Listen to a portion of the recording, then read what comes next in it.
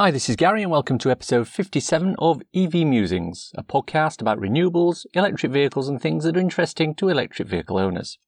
You know, one of the major pluses to having an electric car for a lot of people is the ability to refuel from a normal 3-pin plug at home. There's no reliance on oil companies having to produce petrol or diesel, trekking to a petrol station to fill up and all the palaver that entails. Just plug in at home and leave it overnight. Whether you have a relatively small battery like I do and charge off the granny cable, or have a bigger battery and a 7 kilowatt home charger, there's nothing like plugging in at night and being fully charged the following day. But lots of EV owners want to go a step further than that. They want to produce their own electricity, and that's what today's show is about. This is the Home Energy episode. It wasn't too long ago that the idea of producing all your own power was something of an expensive pipe dream. Solar panels were fairly leading-edge tech with a price tag to match, and things like wind turbines were only useful for topping up power coming in from the grid. But in the last few years, there have been a number of important changes that have pushed the home energy market forward. One, the cost of renewable energy has plummeted, and two, the advent of home storage and associated tech has made home generation much easier. Let's look at the cost of renewable energy first. 6 years ago, the main source of energy in the UK was coal. The amount of power being produced by renewable sources was negligible. Then something unexpected started to happen. The cost of producing solar panels dropped very steeply and very quickly. As a result, it became economical to install solar farms in key locations around the country. At the same time, the cost of wind turbines decreased. Newer materials made it easier to build bigger and bigger ones, producing more and more energy. Slowly but surely, more and more solar farms came online. They started to feed power into the grid. Places like Scotland incentivised power companies to build huge onshore and offshore wind turbines. This also fed into the grid. Over time, this became cheaper than the other sources, and coal started to diminish as a power source. Now we're in the situation where we've gone for well over a month without burning any coal for power, and that's the longest time since before the Industrial Revolution. This has had something of a knock-on effect with energy companies.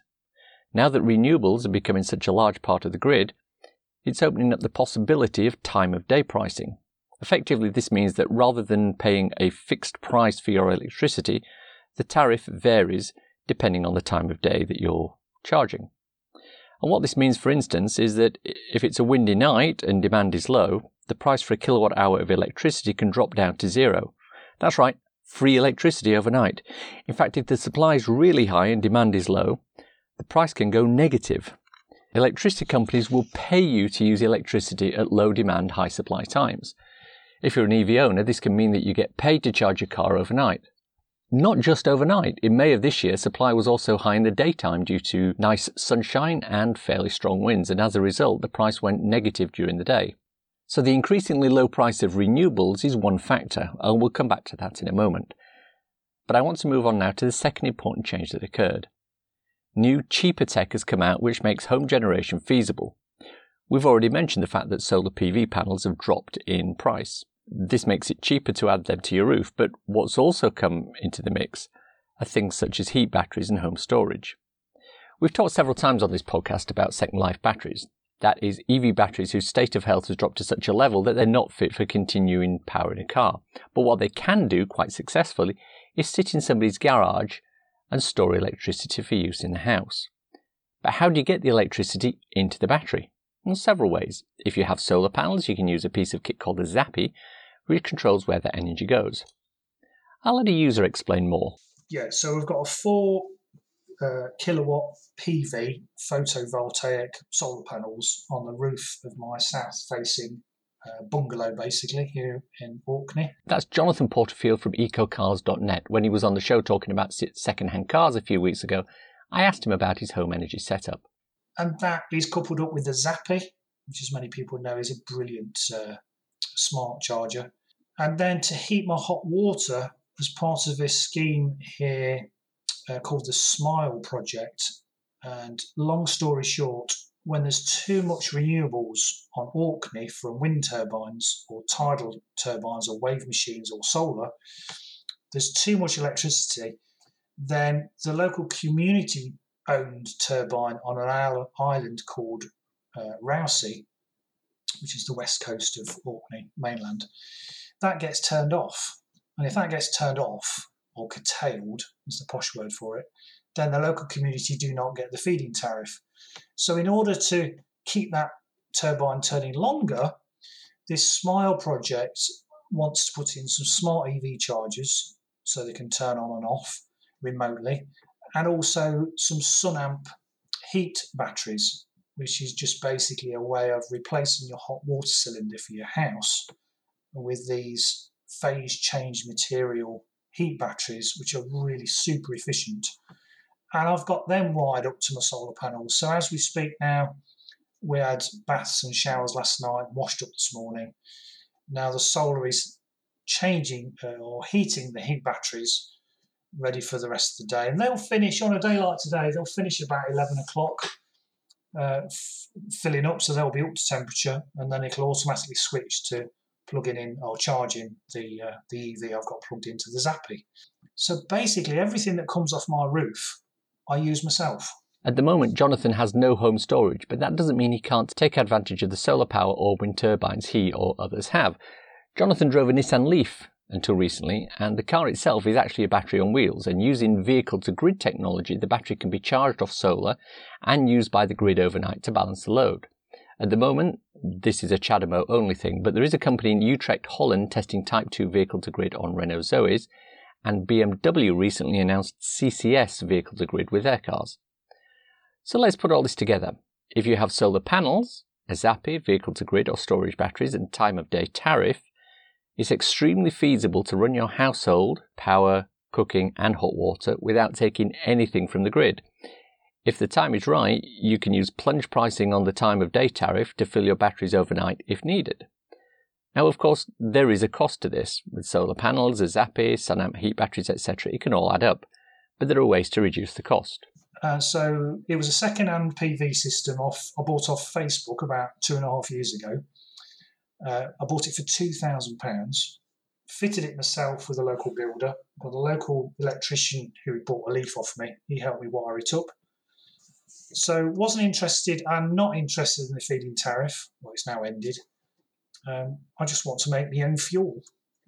And there's nothing nicer than making your own fuel. In future plans, I want to double the size and get some battery storage. The other thing to remember is that you're using solar instead of fossil fuel. So the £2,000 per year that you used to spend on petrol to commute to work and back is now effectively being used to write down your home energy installation cost. By that I mean, if you look at the investment as replacing the money you used to pay for electricity in your home, it might take 25 years to pay back. But if you look at it as replacing electricity in your home and the money you used to pay for petrol in your car, the return on investment is a lot shorter. The thing is with Orkney, since 2013, over 100% of our electricity needs for the whole island, over 100%, has all come from renewables. So we make too much. So I think last year it was something like 122%. So the cable in the sea between here and Caithness or John O'Groats, top of Scotland, the cable's not fat enough to export it to the mainland. So we're constrained. No one wants to pay for this cable, which will cost billions. So we're looking at smarter ways of storing the excess energy we make here on Orkney and using it later. So there's lots of exciting projects in the pipeline. But it's all well and good paying a big chunk of change to add all this to your home when you get an EV. What we need in the country, and indeed around the world, is some joined-up thinking when it comes to building houses. It's so much cheaper to install solar panels, a heat pump, heat batteries and a vehicle charger when the home is being built than it is to retrospectively fit them to a house that was constructed 5, 10 or 15 years ago. The economies of scale for mass purchasing and installation mean that these things can be incorporated into a new development at a marginal cost.